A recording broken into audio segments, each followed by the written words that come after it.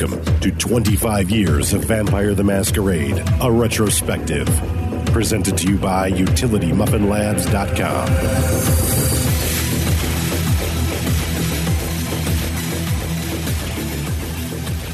I shook as sudden thunder boomed across the mall. The flashing lightning outside lit the monuments, and I wondered again who really wielded the power in Washington, D.C.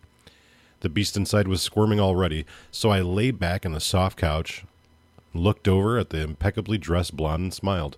She smiled back, showing just a hint of her fangs. A faint predatory gleam flickered in her eyes.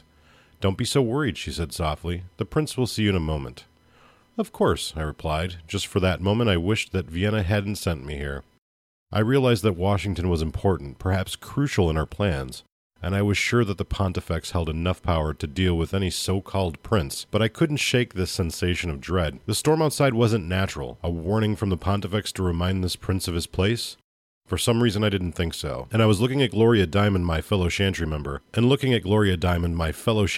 heightened my suspicions. She seemed more entrenched with this prince than the clan.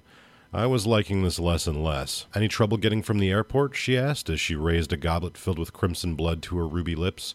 I watched her sip. I felt my hand clench into a fist, a fact which hadn't escaped her attention. "Yes," I replied, meeting her pale blue eyes and feeling like a neonate. "Good. You should have. DC doesn't appreciate real visitors, only tourists." A burst of lightning cascaded across the sky outside, followed by an explosion of thunder. The light inside flickered. I looked at Gloria. "The Pontifex is doing?" I asked. She mouthed no and quickly looked down. I felt his presence behind me. I turned and stood. For a moment our eyes met. His dark gaze burned coldly, and in its depths, ragged passions far more frightening than the violent storm. Before I knew what had happened, I'd fallen to my knees and was sweating blood. The Prince of Washington, D.C., Marcus Vattel, stood before me, dressed in an exquisite tailored suit. He towered above, tall, impressive, everything you'd expect from a vampire prince, the image of true Ventru power. But something was wrong. Not a flaw in his appearance, or the power of his presence. It was something else. The beast began to struggle within me, tugging at the corners of my mind. I could almost hear it, whispering to me, "Run, get away." I spoke quickly.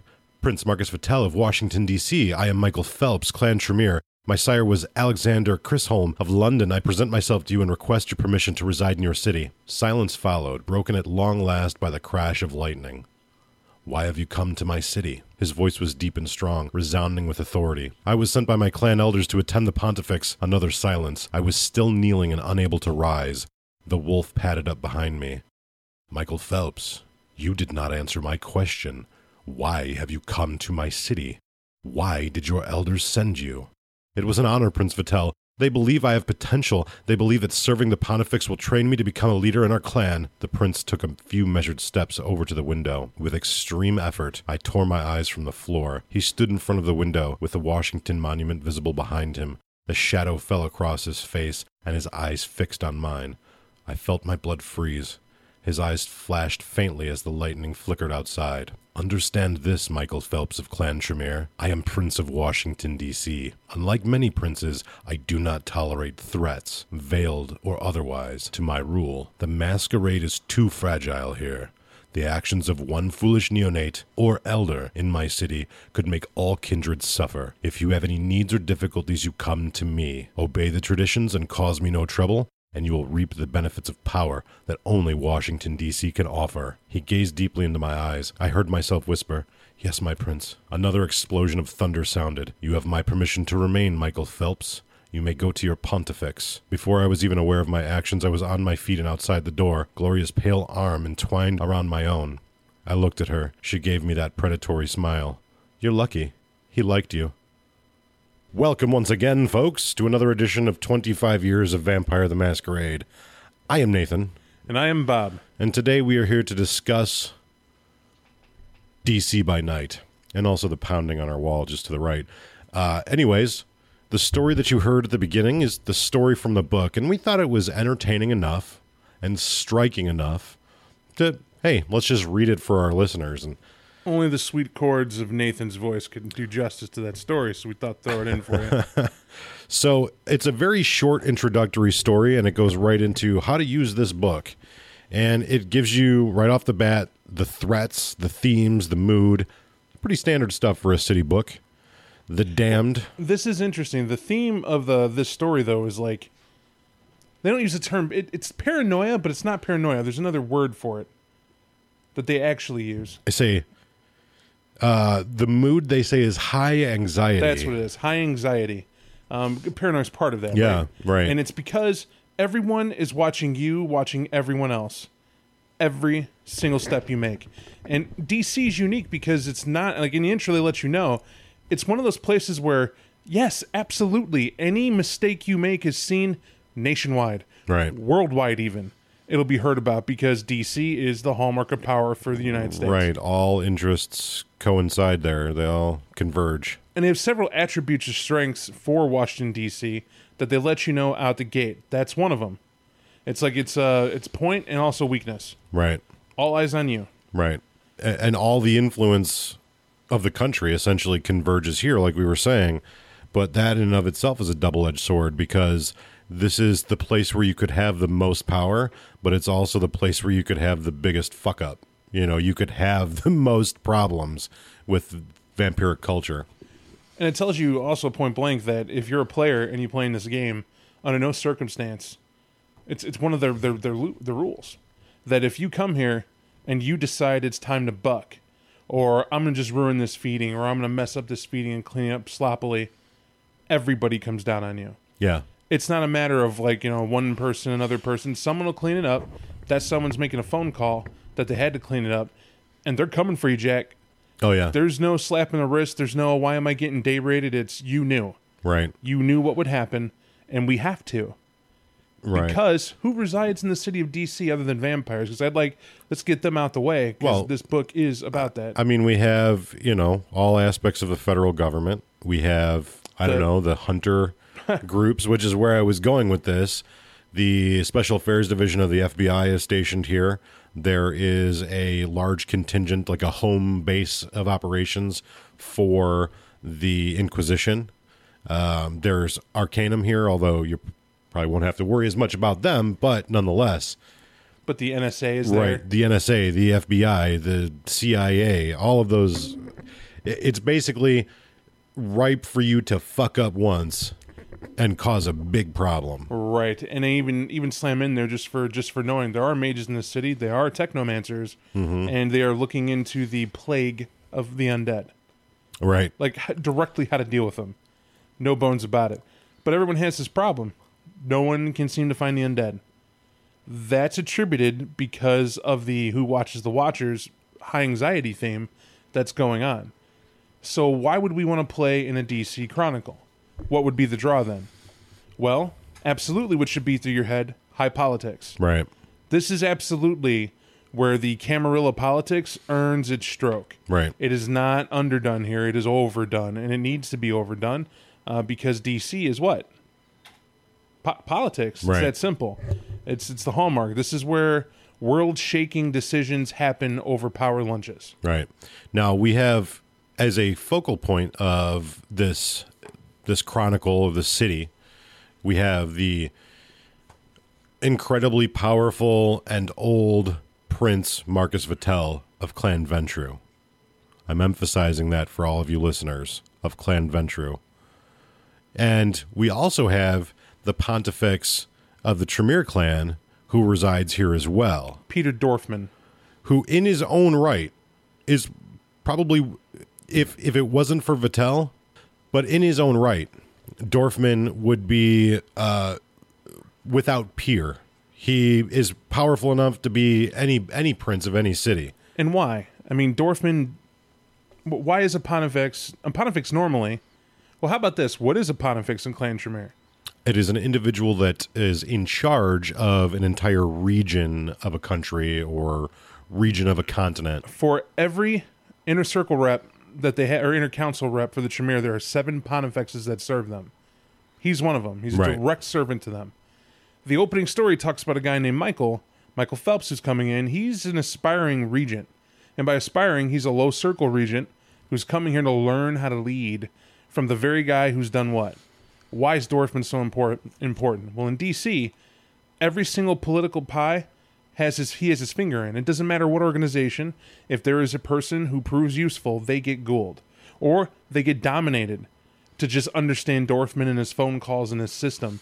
He has this clockwork of political power and insurgent of hidden people throughout DC that it's allowed him to maintain this power. But it's important to note, as powerful as that is, Vattel comes out of nowhere.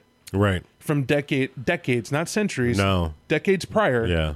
He comes in with his daughters, his embraced children, and they sweep right into power. Right. They talk about in the history, it's a short history comparative to other cities for obvious reasons. Washington, D.C. hasn't existed that long, much like the United States in the grand scheme of vampiric politics. And it's a history of war. Right, absolutely. It was a focal point of the Civil War, and that's what really grew it from a small little swamp with a White House. I like its description of Inception just because it's vampire, and we'll describe that in. Imagine a place where the Nosferatu were smiling and happy. Right. Because they had... It cracked me up because during the Civil War, even before we before we even hit the Civil War, right, the Nos were already there. They're kicking rocks, hiding where nobody's looking, swampy area, doing their thing. Nobody really cared. You had a smattering of Malk somewhere, and I just throw that in there because they mention it that way. Right. And at this point, nobody really cared about it. Here's who cared. The Toreador had this artist come in. Right. And I forget the artist's name, but I believe his name is L'Enfant. Yeah, L'Enfant. Yeah, I'm sorry. It says L'Enfant. That's us being Americans and not knowing how to pronounce things well. America, hold my beer, bro. We got this. So anyway, he's coming into D.C. and he's seeing all the land that D.C. is, and he comes up with this grand plan. A plan so frightening that architects everywhere are like, no. Yeah, this is ridiculous. We're not doing this. We can't even conceive. The people building it can't conceive how to build what you were talking about. Right. You're nuts. And really, he wasn't nuts. The Toreador went, we have a chance to build a lasting legacy. Right. We're going to do it in D.C. And Adventure said, no. Yeah. So they talk about these Toreador that are overseas in France and wherever, and they're like, okay, we have an opportunity now. It's a clean slate. Let's make greatness. Send in the artist. And yeah, it breaks down into arguments and infighting, and everybody's like, no, this is stupid. We can't do this. You're fired. How the Venture ultimately said no? They chalked up, or the railways that were coming in, they shut them down. Didn't let supplies get where they needed to be, stalled everything out, arguments, kibitzing, it was done. Right. So after that, DC basically, it becomes a ghost town. There's like about 5,000 people living there, but stuff's just not working itself out right. And this Brujah rises up and says, I am the Lord of the capital. And everybody's like, whatever. Great. Exactly. Great. The most dismissive commentary I've ever read regarding, like, as a clans, right? As the Toreador and Ventrue heard it, it's like they were hotly contesting the area about what it's going to be. And the Brujah goes, this is mine. It was the equivalent of your son, age 8, throwing on a cape, or age 5, throwing on a cape looking cute, jumping up in his underoos, and telling the adults that he rules the house. Da, da, da, da. Yeah, of course you do. Okay, great. Move on. Okay. So what's going on is you have all these elders that are in the United States or they're in the colonies or they're overseas in Europe exerting their influence, and they go, this 13 colonies thing isn't going to last, so who cares? We'll spend our time fighting over the state capitals. We'll get what we need. Blah, blah, blah, blah, blah. Number 13's curse. The Tremere told me so. Right. Yeah, except for the Ventrue. Right. The Ventrue, of course, like all things, considered Washington, D.C. to be part of their domain. It is ours because we said so. And why do they have that mentality? Well, for those of you who don't know, so did Virginia. There were mortals who had that mentality. There were plantation owners and southern landholders, not plantation owners only. I'm sorry, I don't mean to make that a direct cry, but that's relevant later. The fact is, there were land plots carved up, and D.C. was part of that, and the mortals were saying what they have and what they don't have. And at this point, D.C. is kind of this place that sits in a rare, almost unclaimed type place. And unclaimed meaning we're not doing nothing with the people who have the land are not actively doing anything with it. So these Ventrue are deciding what to do with it. Saying it's within our influence, we now move for it. Right. And then all hell breaks loose. All hell. There's a war, there's Ventrue ghouls dying, there's just tragedy striking everywhere. And basically, DC, as we know historically, is left essentially a smoldering husk. And the Brujah prince, quote-unquote prince, whatever, I'm still prince. Like, nobody gives a shit, but hey, I'm Lord of the Flies, essentially. And then, I believe after that, something very important happened. What was it that happened after that? We're referring to the assassination? Yes, that's what I'm referring to. So this is interesting. Very interesting because we find another point where an Assamite, it literally just says, a Ventrue hires an Assamite and the prince is killed. Right. He's just wrote out in a sentence. Yep. Dude didn't do much. Your son had a cape, but damned if we didn't want to get him out the way. Yeah, well, we got to stand on principle here and say Brujah princes are not a thing we can allow. Yeah, just do me a favor, kill him. Oh, he's dead? He's Great. gone. Right. Bye-bye. Right. So then the Civil War comes, right? So we get up to the point where we have this new world. It's officially a country. We have presidents, and couple decades pass, and now everything breaks out into civil war. And people are freaking out. You got to understand, because basically DC at this point is like, hey, chop up those railroads.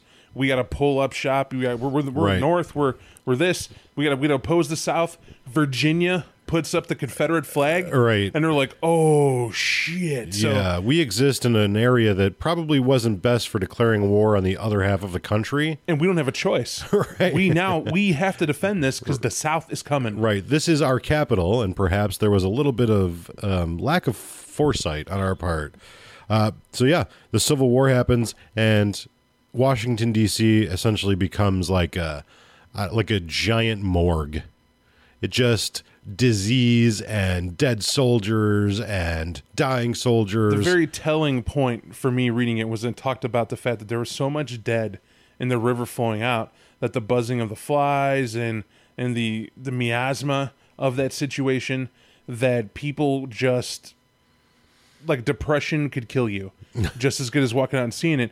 But then the Nosferatu gave zero fucks about the masquerade. Yep. They just put on Union outfits or Confederate outfits, depending on who was near what, and they just walked up and down the river at night, grabbing who's alive. Right. Having a little feed fest. Yeah, Washington, D.C. became a buffet for them. And it was disgusting to read because Right. it was like, oh man, it's horrific. Right.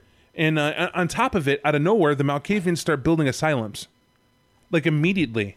This I couldn't even imagine. It's just like out of nowhere they're there. But if you think about it, here we have this hospice dedicated to soldiers of the war who aren't, a cannonball broke his mind or something happened, or Right. he's now missing his legs but somehow still alive and he can't reconcile that with religion. Right. Well, we don't just kill this guy.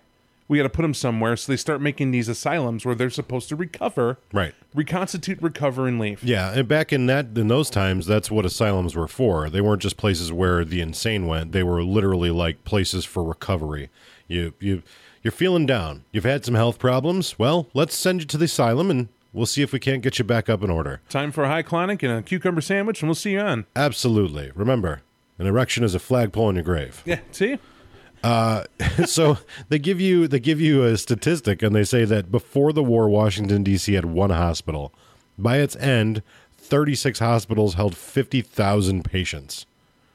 It's an incredible number. Right. So remember, we jumped ahead a little bit, but at this time, we're still dealing with this Brujah prince, whatever, in his ineptitude. And then an Assamite assassinated Arthur Carroll midway through the war, shocking the kindred of Washington, D.C., and spread that James Harrison, an elder Ventrue living in Richmond, had hired the assassin in order to ensure that Washington fell to the Confederates, and there would be little resistance to the new prince. But in a stunning state of affairs, like a volleyball game, the Tremere were like, "Oh yeah, spike that bitch over the net." And we gotta help this out though. It wasn't like the Tremere clan made a decision. No. It was a Tremere. Yeah, Marissa. Yes. She Yeah. jumps up like she was embraced in 1812. Right. And she just leaps up and goes, I'm the prince now. Right. And the Tremere quickly go, she's the Pontifex. She's the Pontifex? Right. Always has been. And they're cloistered in their little rooms, and they're going, do we have anybody else anywhere near Washington, D.C. that Particularly anyone with a dick. Right. We need a guy. We need to emphasize that here, that the Tremere, not only were they upset because there was essentially an ancilla, perhaps, that was jumping up to take the reins of Washington, D.C., but most importantly, it was a female, and she was incapable without proper male genitalia to rule. Right. No one could do this. Right. And the Tremere just said, yep, here you go. Political support. Yeah. So here, we support you vocally. But we're gonna work on some stuff behind the scenes here. We're gonna try to get rid of you because Do what you can. Right. Your replacement's coming. So Marissa says, "All right, I'm gonna work with the public. I'm gonna work with the Nosferatu." So how does she get to stay there though? Because the war made it to where nobody could safely get to her. Right. They couldn't send anybody to safely come and take her position, and she knew it. And the Ventrue couldn't send nobody for the same reason. Right. It's great that a guy from Richmond sent an Assamite to assassinate someone, but How many of those do you think you get? yeah, and he can't back it up. How do Right. I get there safely? Right. He's an Assamite. I'm a Ventrue. I got to come there with my people, my retainers, my southern ways and sensibilities. How am I going to get across the border? People will notice me. So she plays to the populace, and she gives privileges. The Nosferatu are free to just enjoy the livelong day of Right. death and carnage and disease and dying. They're the most populous. Hey guys, thumbs up. Right. So she's got herself a cadre of Nosferatu and Malkavian backers. She also plays to the freed slaves, the Bruja clan. She's pouring honey in people's ears. We got to make this what it is. I mean, this woman is conniving Right. as it gets. She's writing letters and sending servants out via Nas and Malkavian to put the... She tells the Toreador and Ventrue, she says, hey, we have a plague. We have a problem. Oh, wait, first, I'm sorry, let's state why she has the ammo. Out of nowhere, the Bruja came in support of the... of civil rights, basically. Right. That, we're... Black people are going to be freed, and we're going to come here. Right. And that's that. And she's like, yeah, come here. Yeah, you're cool. Thanks for being here. Thanks for your support.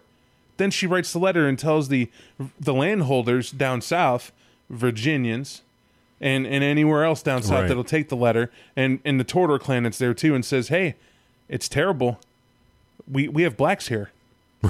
We have Right. blacks here, and they have no one to tell them what to do. And look what they're doing. They're getting industrious, and they're doing. We can't have that. And I'm a prince here. I'm gonna need your support. You're gonna have to help me. And the Ventrue turned and looked at the Toreador, and the Toreador were like, "Wait a minute, that's where my servants went. What is going on right now?" Very much the case, yes. And then the Ventrue and Toreador were like, "Can we pause killing each other for a second? Don't we have to deal with that?" Do they pause, Nate? No, they don't pause. Nope. No, in fact, they very unpause. Right. So by this time, the Tremere clan is seeing, well, she's doing well. She's garnering support. In fact, she's proving to be quite a capable leader. There's just one problem. She doesn't have a penis. Right. So I'm thinking what we do is we send a man there, and he'll get rid of her. Oh, we forgot a point. Forgot the mortal half. Stonewall Jackson and Robert E. Lee, their war as they come through here, they destroy the support that would have been sent. Right. From Marissa. They literally are burning down homes down south, fighting where they're at because it's scorched earth. Right. Good old Stonewall believes that if we can't have it, no one shall, and brings that to a reality. And it's a terrible Right. war if you guys look up the Civil War, but it happened. Right. And the fact is, no vampire could prepare for that. No. Like, that's mortals on a level of wow. That Yeah. The Civil War, like any war, is terrible, but this one was especially terrible. Just the absolute wanton carnage was on your own. Right. Absolutely. It's a civil war, but man, it's not very civil. And to them, shock, right? I mean, Right. you got to play with the ball you're given. And then I apologize, Nate. No, that's okay. So the Tremere clan, they send a suitable replacement. They don't even give him he poor fella. He never even makes it. He didn't even have a hope. You know, they don't know what they don't know what happened to him, but the rumor among the Nosferatu clan is he was fed to angry, hungry rats. And that's why he never showed up. So basically, at that point, she solidifies her power base. She solidifies her influence. And, I mean, she's a bad motor scooter. Like, No choice. right. There's no two ways about it. She continues to solidify her influence. And it gets to the point where she starts to attract the attention of, like, the Camarilla elders, the motherfuckers in charge. And, you know, we're getting into the 20th century now. She's poised to be the most powerful prince in the Camarilla. And rightly so. right. The president of the United States sits in the city she governs. She has people in Virginia, which is a gigantic political supporter on its own right, of not just financial means, but also of known wealth.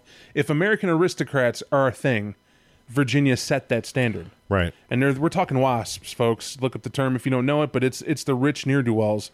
That's them. The whole aspect is she's supported from on high. You have Baltimore, that's not far at all. And Richmond, Virginia, all that stuff. Right. That all still goes to her because Right. D.C. is still the hub, the place to be for it. Yeah, I mean, think about it, you know, logically, it makes perfect sense. By the time the 1960s come about, there are plots to end her reign as prince. And then enters Marcus Vattel. Are they related? Well, we don't know. We'll let you read and decipher for yourself. However, what can be told is that with the entrance of Marcus Vattel, the two of these individuals essentially fall in love, is what it looks like to the outward observer. Now, understand how cold this is. The Camarilla know Marcus Vattel is there. Right. Powerful Venture's there. He's coming in, but they know this as well. It's the same problem why Peter Dorfman, still existing, right, doesn't just get the position. Right. Even when he's with Marcus, it's because you cannot take too much power. DC is a place that's based on one ideal, power. It's learned how to control here. It's learned how to have it. Too much will kill you. Too little will see you fall beneath somebody else. The right amount. And that delicate balance has to be maintained. Now, why it's important is because it highlights in there in intimate detail that if you're the type of vampire to go in there and you want to be somebody in DC, you have to have influence. Doesn't matter what your personal power and age is, just have influence. Otherwise, you're nobody. Right. However, you can only have so much. And if you take too much, the whole world notices. We said that in the beginning. And this is where the Camarilla pays attention. Because we don't want somebody to have control of nukes. We don't want somebody to have control Right. of entire hunter organizations. Right, exactly. We don't want policy of state or of a nation dictated by one vampire. No, your power should never usurp the collective power of the Camarilla. And Marcus Vattel willingly acts as their agent. And the two individuals fall in love and things start to crumble around Marissa. There's the death of Martin Luther King Jr. There are riots as Bruja Nosferatu begin to rise up, wanting justice, racial equality, and riots start in Washington, D.C. And Vattel leads Marissa right to Camarilla Archons, who dispatch her and do away with her. Just end it. Cold-blooded. Just, hey, I spent 8 years manipulating you. How about you die now? Is basically what happened. And immediately, Marcus Vattel establishes himself as prince. So, I guess you could say the rightful owners of DC now have their domain, right? And Marcus Vattel rules in a harsh way. He does not broker bullshit. That is, I guess, putting it lightly. It's not a place where lessons are taught in the sense that, oh, you messed up, let me slap your wrist and, we'll move you along. No, I'm teaching a lesson to everyone around you. You messed up, you die. End of story. Swift, brutal justice. He deals in examples. Right. And you'd think, well, the Tremere and their power base and, the Chantry and, and that story at the beginning should show you as the Tremere, one of the Harpies, she, hey, Tremere clan, they're great, but also, no, you should probably watch out for this guy. They outline in there that there's a big joke socially relating to Marcus Vitel and Peter Dorfman, and that joke is this: that Peter Dorfman is a pontifex representing the might of the Tremere clan, and Marcus Vitel better step lightly or they're going to crush him. They're going to kill him. And then the Tordor like to say that's what the Tremere wants you to believe, and that's what Marcus Vitel wants you to believe, because really he just needs to have something that could visibly, potentially hold power against him to humor everyone else and make them not as afraid of Marcus Vitel. Exactly. Now, we get into, from the history, we get into all of the different locations, which, you'll have. Oh, yeah, there was one other thing that I wanted to touch on, and I think that what they did here, it's just a brief sentence, and I think it's important, and it's important for all books that are written for this game. Let me see if I can find it here, right here. It says, if you are looking for an accurate portrayal of DC, go purchase a travel guide. If you want to see how Kindred could exist in the most important city in the world of darkness, you've come to the right place. Because what's the number one mistake of any game ever ran by a storyteller? And that is to decide I'm going to take a real map of a city and turn this into something else. Because the moment you do that, it's players of all shape and sizes play a game. Right. And people get into something, they dig deep. And as you're worried about story and plot and history and background and acting and portraying the politics vampirically and how the mortals respond and worrying about all that, plus the feeding and everything else and character portrayals of your players, that one player is sitting there looking up the actual P.O. box that was used because it's on the interweb. Right, absolutely. And I think that having easy access to the internet, not to derail this too far, but having easy access to the internet is both a curse and a boon for this type of gaming. It's a boon because as a storyteller or a player, you can find a lot of cool things that will, enhance your character and enhance your story, and you can provide, a lot of rich art to show to your players, etc. But what happens a lot of times is that players get mired in unnecessary detail. To me, it's a lot like instead of going to the theater and watching a movie, your player is trying to go to the set and watch the movie be filmed and point out all the things that are like, oh, that doesn't make any sense, or oh, that doesn't belong there, and they're missing the movie itself. That's a great analogy, and I'm going to back that up. But I'm also going to add, that's like the way everything is now. Anything entertainment now has to be picked apart. I.e., hi, we run a podcast, right? But when you do this type of entertainment, we're doing this review for the point of that sentence. We're saying it because in the usage of this book, to bring it back full circle, the places they mention, the monuments that are there, the things that you know to exist, you got to let it go. And go empty your cup and fill it up with what they're telling you is in this book as you read it, to get the enjoyment out of it, to see what they're talking about. Because the challenge of what happens historically and what happened in the real world isn't a challenge. It's already been written. It's already there. The real challenge is, how do I change it to add an overlay of mythical creatures like vampires to make it to what it would be like if they were here now. Right. And in order for me to do that, I'm going to have to make some fundamental changes. But in order for this to work, suspension of disbelief, right? Right. We need you to relax and enjoy. And that's what that sentence says, and that's why me and Nate define it, because I agree. I think it's very important. Then we move on. We'll move through geography because, again, you can read through that. It's geography. I've never been to Washington, D.C. Seems legit. Then we get into our characters, and there are some spoilers in here. And I don't know that I want to spoil them for you. I think that a lot of you players and storytellers specifically, if you're familiar with the game, you may already know what they are. There is no mystery here for you. Well, you know what? No way, because they're gonna internet look it up. Mm-hmm. Everyone listening is going to look this up on the internet. I already know you are, and that's how you found out in the first place, right? But so because I want to talk about a very cool thing related to the Prince, but we can. I know you do too, right? I'll let you do the big thing. So can we just do going forward? There are spoilers ahead. Yep. If you do not want to know about the things that are contained within this book, pause or fast forward or don't listen further. Anyways, we get to the characters. The characters in here, there is a high concentration of powerful ass characters in this book. And? Some absurdly powerful characters in this book. And this is where we get to learn Well, let's skip ahead through the Bruja and the Nosferatu and the Malkavian, and let's go to Ventrue so we can look up Mr. Vitel, Prince Vitel's stats. And holy shit, he's not in that section. Not at all. No. And why is that? Well, because he's a fucking Lasombra. Boom, boom, boom. He's an old-ass Lasombra. And he's an old-ass Lasombra with ridiculous power.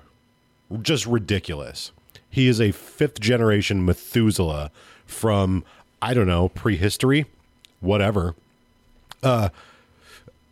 This is my critique. He has a specific unique power that is a level 6 obfuscate power. Now you're probably going, how does he have a level 6 obfuscate power? I don't know. Why not? Why not? Let's just give it to him. And anyways, that power allows him to hide his lineage. It is a weird MacGuffin. Why I like it, and I'm going to add this to it, is because if you look at a lot of the obfuscate powers that are there, especially higher up, it talks about it's kind of a curse. Right. The wrongness of being hidden all the time is that eventually the world adapts to you not existing. And some of those powers are frightening, and at level 6, I actually dig it. I think it's cool because it shows an adaptation to him. Right. It's what he willed. It's what his beast needed to adapt for what he have. And that's not me putting icing on the cake. When you ask why, that's why. Yeah. He needed it to survive. So here's another question that I have for you folks, and I'm gonna levy this question, and feel free to send us your responses because I want to know from everyone's perspective what this means. Okay, give me 1 second. Let me find the line here. Okay, yes, we're talking about his discipline spread, right? He's a bad motor scooter. Now, here's the question. Also, despite his proficiency with thaumaturgy, Marcus has no knowledge of blood magic. I don't understand what that means. Bob has given somewhat of an explanation, but I want to hear you, the player, or you, the listener, rather. I want you to tell me what that means, because I don't get it. He has thaumaturgy, and a lot of it, but has no knowledge of blood magic. I don't understand, so please send me messages just willy-nilly and let me know. So anyways, we find out that. Now, Bob, let me ask you a question. Feel free. Is Marcus Vitel, or what was his real name? Lucius Aluius Sanguinus, which I'm sure I butchered that. He's a prince, right? I mean, is he a member of the Camarilla? Yeah, actually. Is he a member of the Sabbat? No. But like, he has like Sabbat packs that like work for him, right? So let's iron this out. Right. If you're a Methuselah, that should be your only answer, by the way. What the fuck do you care about what silly group of people want to call them some type of change? Right. I don't care. I make millions. You're arguing at me about some 10, 20 cent type of Right. We don't worry about it, because what that guy is saying in this book, what it's saying is he needed warriors, and he wanted warriors, and he turned over and went, there they are. They call themselves Sabbat, the sword of Cain. Right. Well, you're my sword, and he has them. So yeah, he has Sabbat packs that he has do his dirty work. He runs the city with an iron grip. They get treated no different than anyone else in the city. Now, he doesn't really mix business and pleasure, so it's not like the Sabbat packs are coming to Elysium. Of course, he plays to the tone of the trumpet that is being played. But what is his true motivation? Would you like me to answer this, or would you like to answer this? You can we could double team that, but let me highlight one point. Politically speaking, you're thinking there's an entire sect that kills antediluvians. And I know everybody's thinking that. So why doesn't the Sabbat just marshal and kill Marcus Vitel? He's the prince of the city. Well, because he's also the prince of the city. And they're sitting there going, well, he could just declare that DC is now this, that, and the other thing, but there's some complications with it. Biggest one, Baltimore right now is warring with New York.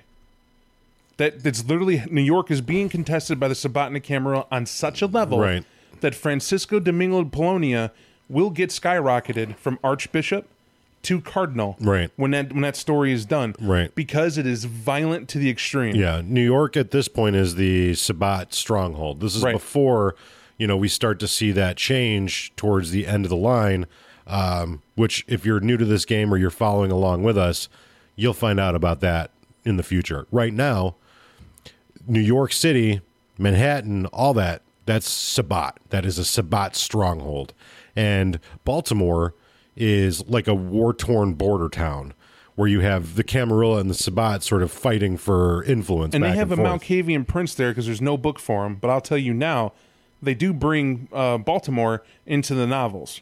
And it's also, we hear more about Vattel, which we will get to in this podcast. But the point is that Baltimore has a Malkavian prince that still thinks the Civil War is on.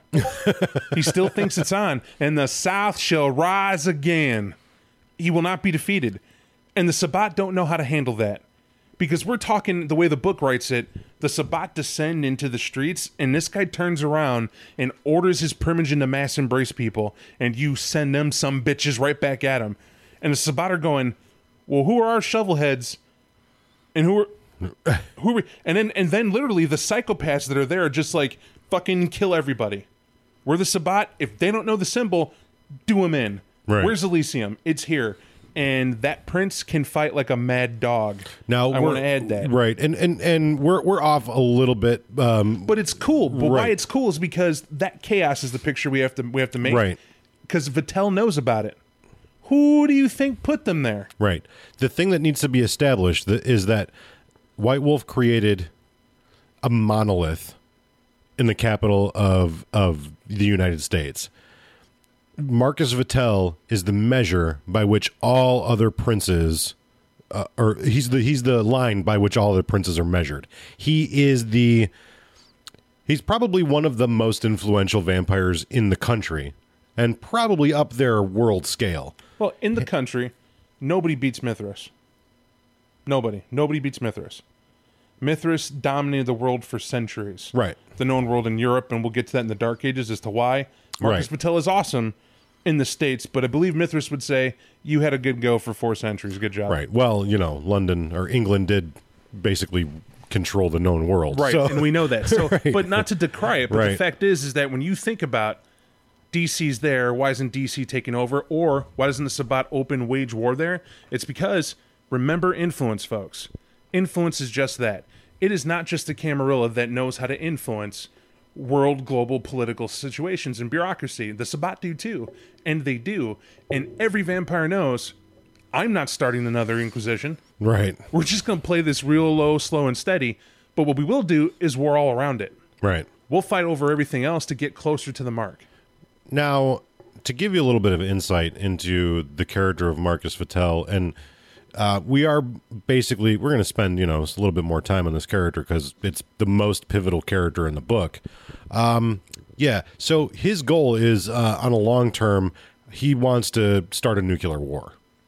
He wants to kill Baba Yaga and the ancients that live in Europe because, well, the Berlin Wall fell and the USSR has crumbled, so they don't have a chance of fighting back. So then I will arise as the new god.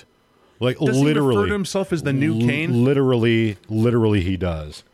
I hate to use that word so many times, but I can indulge our listeners. I'm almost positive he calls himself the new Cain. With yes, in the ashes of the world. Yes, it's very like end of times reign supreme. But isn't he right? So Vattel's answer is to take the jihad to a new level. He believes that in the post-Cold War era, the available technology is such that he has the capability to destroy the antediluvians and the elders of Europe. The prince wants to start a nuclear war. As the Soviet Union has collapsed, Vattel is certain of the unlikelihood of counterattack. If he can destroy creatures like Set and Baba Yaga while ensuring his own survival and that of the human race, he can recreate the world in his own image. In his twisted delusions of power, Vattel sees himself as the new Cain of a new race of kindred and the god to a new human civilization. Now here's how pimp this is. Here's a Methuselah that is pro-fucking active, right? He's got an agenda. He knew what he needed. He came up and took it. And this is why Nate said in the beginning, did the Camarilla manipulate Vattel to step forward? Or did Vattel tap him on the shoulder and goes, I'm going over here, make it happen? Right. That's the question. And why do we got to put it that way? Because he's fucking powerful. He openly carte blanche goes, yeah, I'm aware of Baba Yaga. Yeah. Let's not forget I'm aware Set's around. Right. In other words, I acknowledge antediluvians do exist Yeah. because I come from where they were. And because of that, I have Right. decided the world is now powerful enough, thank you mortals, to give me what I need to end all of them. Right. It is an exciting character to look at, and also like a holy shit pill. We will forget. We'll rehash it later on in novels, and we'll skip over it probably because of this podcast, but I can't let you... It's an epic battle to hear how they write in the novels to deal with Vitel. Because when Vitel gets found out, and he does get found out by the Camarilla, there are some oh shit buttons hit, where everybody's like, wait a minute, he's a Lasombra? And it's on the hush. And these assholes give it to Theo Bell to handle. They let Theophilus Bell, the Archon known Bruja, cool story, canon character, bouncing around, handling Sabat with a boot knife and a Harley, right? And don't forget his trusty shotgun and Right. occasional stop sign. He's doing what he has to do. Bell has to sit here and look at these people, and he goes, let me get this straight. I've been called in to look at the Baltimore siege, and you're a siegean. And Right. here's this crazy Archon with 2 swords in his back that's in this room. And by the way, this Archon hates your Malkavian giddy-up prince. So much so that the Sabbat wait for those 2 psychopaths to start dueling in the middle of Elysium to launch the raid on Elysium. Right. Right? That's the aftermath. Bell just took one look at the room and left, and he goes to DC. And when he gets there, it's to oversee the plan. And the plan is, it's been years since I've read the novel, but we'll go with my memory, and because I remember it's great. So Yeah, you'll correct us, listeners, I'm sure. Of course. Yep. Yeah. it's worth the read, though, because what they do is Vitel is literally in this warehouse, and he's called to a meeting. And when everybody gets there, it's like a giant surprise party that everybody thinks he doesn't know about. Right. Because Vitel walks into this warehouse, and he's standing there, and the way they read about it, he just explodes. It's like he walked in and all the enemies are outside. He's like, okay, we got him trapped. And then I love Bell's response is he's like, he's not fucking trapped. You're like, what? Because all hell breaks loose. It all goes night. Shadows are everywhere. Flamethrowers are tried. People are dying. Cars are getting hurled. And you know what Marcus Vitel did? Walked away. He was like, well, I guess I'm not a prince now. And he walked away. Right. It was like, bye-bye. And then they're all like burning shit going. And people are like, no, we killed him. No, we killed him. And it's like, clearly in this, no, you didn't kill him, Right. but he's gone now. So we'll just write him off the stage. Yeah, I mean, basically what they establish here is that definitely if you're going to run a game in DC, one, your characters are from DC. Because what DC doesn't have is visitors. They do not have fucking tourist vampires. And if ever you were going to play a strict Camarilla court with the omnipotent, powerful prince, this is the one to do it in. They gave you a guy that's a fucking badass that is unstoppable, but has weird, dark secrets in the background. I mean, he's a total package. He has everything you need. Right. He's the ultimate prince. He's the ultimate archbishop. He could be run for a Cam or Sabat game. You Yeah. could easily make DC a Sabat game. And just they have to play hush mush, right? Right. They just can't reveal themselves. But you Right. could still run a cool game with a political-minded Sabat Right. pack that's trying to get stuff done. Or how cool would it be if, in the course of your game, well, Marcus Vitel, we've decided you are now Justicar.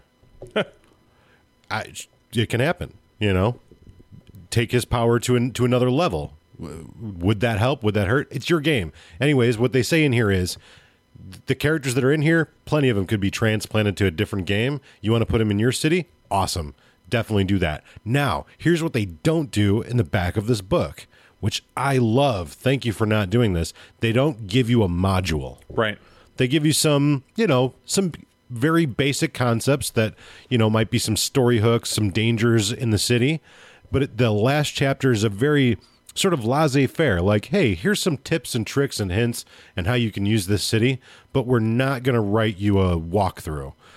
And, I appreciate that there are people out there that write those, that work those out. I don't like them. Here's why you don't need it. At this point, it definitely seems that what we've realized is that they're just wasting money putting those in the book because your imagination by now, they wrote you scenarios. The Right. vampires' backgrounds in these books directly tie into the city they're in. The city has a history. The vampires have a history. You should be thinking of tons of stories and interconnectivity that you could run a solid DC game and take them for yourself. Right. Make your own story. Easily done. And that's what I applaud the book for. It's short and sweet. Well, I won't say short, but it's sweet. Yeah. It's packed with historical detail, especially if you like the Civil War. I live down south, so absolutely. I went through the scholastic system, we should say, down south, and it's chock filled with Civil War tidbits, facts, reenactments. Yeah. And it's a cool city for that alone. But do not forget that it's also the only city where you get to watch two crazy events. One, because we mentioned them already, you have Pendragon. Right. The Brujah Pendragon, who's battling the Sabbat, is warring crazy style. But what war does he come from? The Revolutionary War. There you go. He's still alive. There's people who still remember that hate, is my point, which is why it makes it unique. He also has influence going on towards Baltimore, Right. where he's friends with the crazy Civil War still alive prince. Right. That they have in there too. What that highlights is that vampires live through eras and are colored by those eras they come Right. from. They don't let stuff go. Right. You know, and so it's important to note that when you go through books like this and you see what goes on, actually, what hammers that point clearly is Vitel. Right. What other crazy entities that exist in a world of darkness have game-ending agendas? Well, it seems like a lot of them. Every Methuselah ever made, Right. and every single scary, freakish antediluvian. You know, it gets to the point where you live long enough, 1,000 years, 2,000 years, and you start to have these like delusions of grandeur. But it comes a point where like, are they delusional, or are you just grand?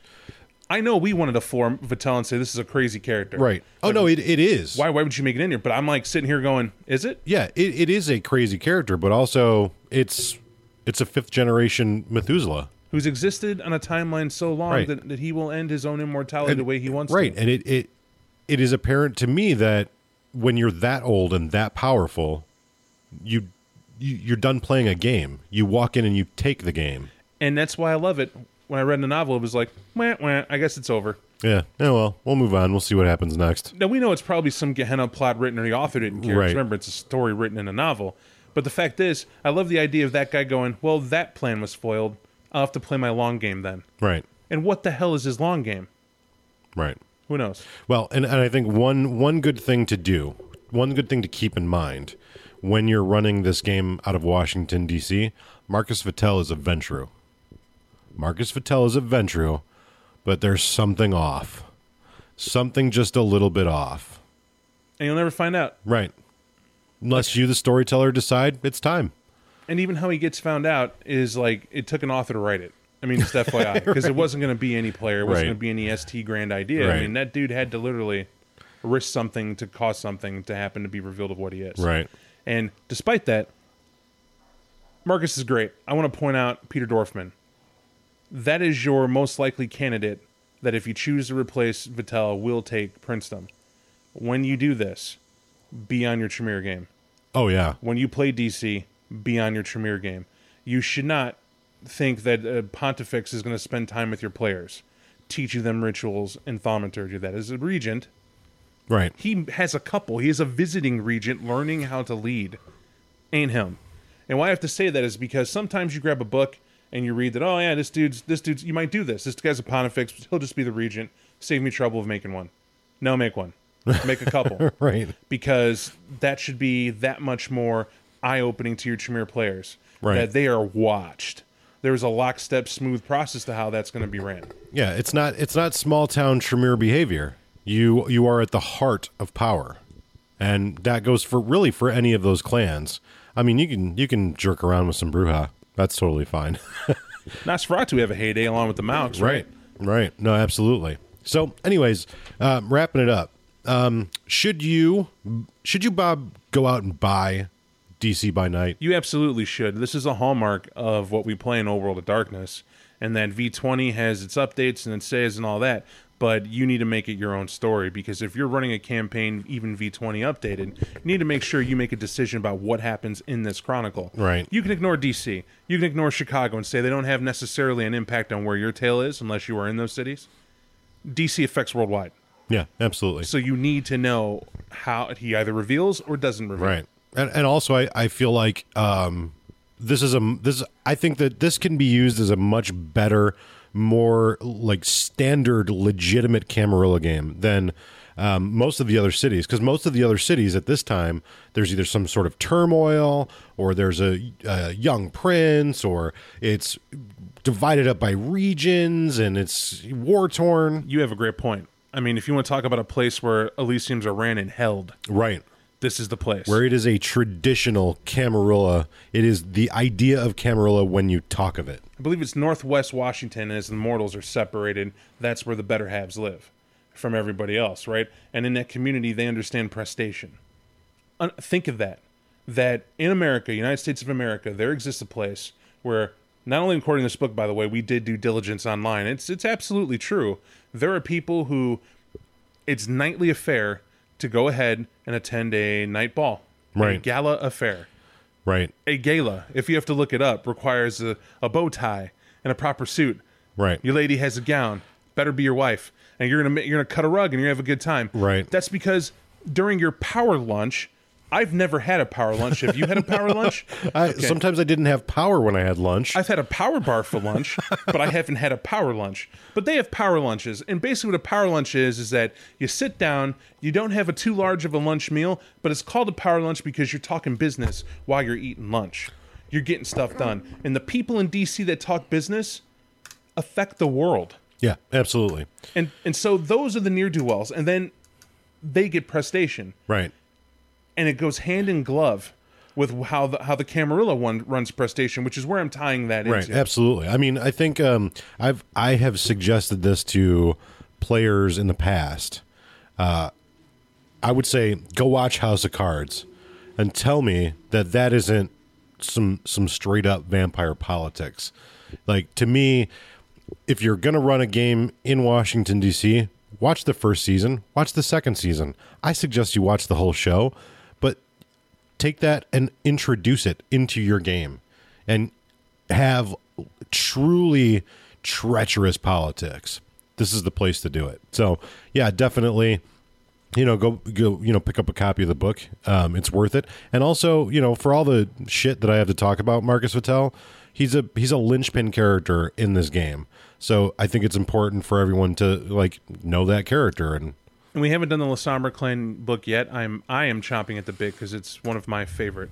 Actually, I love all versions of Lasombra Clan because I think they have valid viewpoints. But Bob, aren't the Lasombra just like evil Ventrue? No, not at all. And that's a very novice point of view. Right. And I need you to understand something. That old adage, be careful when you stare into the darkness, stare into the abyss because the abyss also stares back into you, that's Clan Lasombra. And if you know that, and you know that meaning, then you begin to understand why someone like Marcus Vattel would eventually one day say, then the sea's true power is to eliminate all those who will not get behind me. Right. And I already know my opponents and my peers have to go. I need to make example. And if a nuclear holocaust I can survive and know they can't, I'll set example. Right. And then from the ashes, I will grow the world appropriately. Right. Alrighty. Well, hey, thanks again for listening. I just wanted to let everybody know, maybe even including Bob, the weekend of the 12th, we will have a vacation. We won't be putting out a podcast. I will be out of town, but we'll resume our regular schedule the week after. So the week of Gen Con, are you actually going to Gen Con? Because that might be important to know. I don't even know. It's like yes, Okay. no, for a night, maybe two. So I'll tell you what. If you are planning to go to Gen Con, we'll do like a guerrilla podcast before you go. A guerrilla podcast. Right? Like we'll record on like a Wednesday or something like that. But yeah, I'm going out of town, small vacation just for the weekend. So yeah, podcast next week. Week after that, there will be no new podcast. I will make sure everyone knows on Twitter, on Facebook. But for those of you that don't dig on those, we're telling you now. So anyways, thank you for listening, and let's see what we're looking forward to next week. Yeah. We do some surfing here. Clanbook Shamasay, Zemis, Zimski. Fuck yes, it's on. Yeah. It is on like Donkey Kong.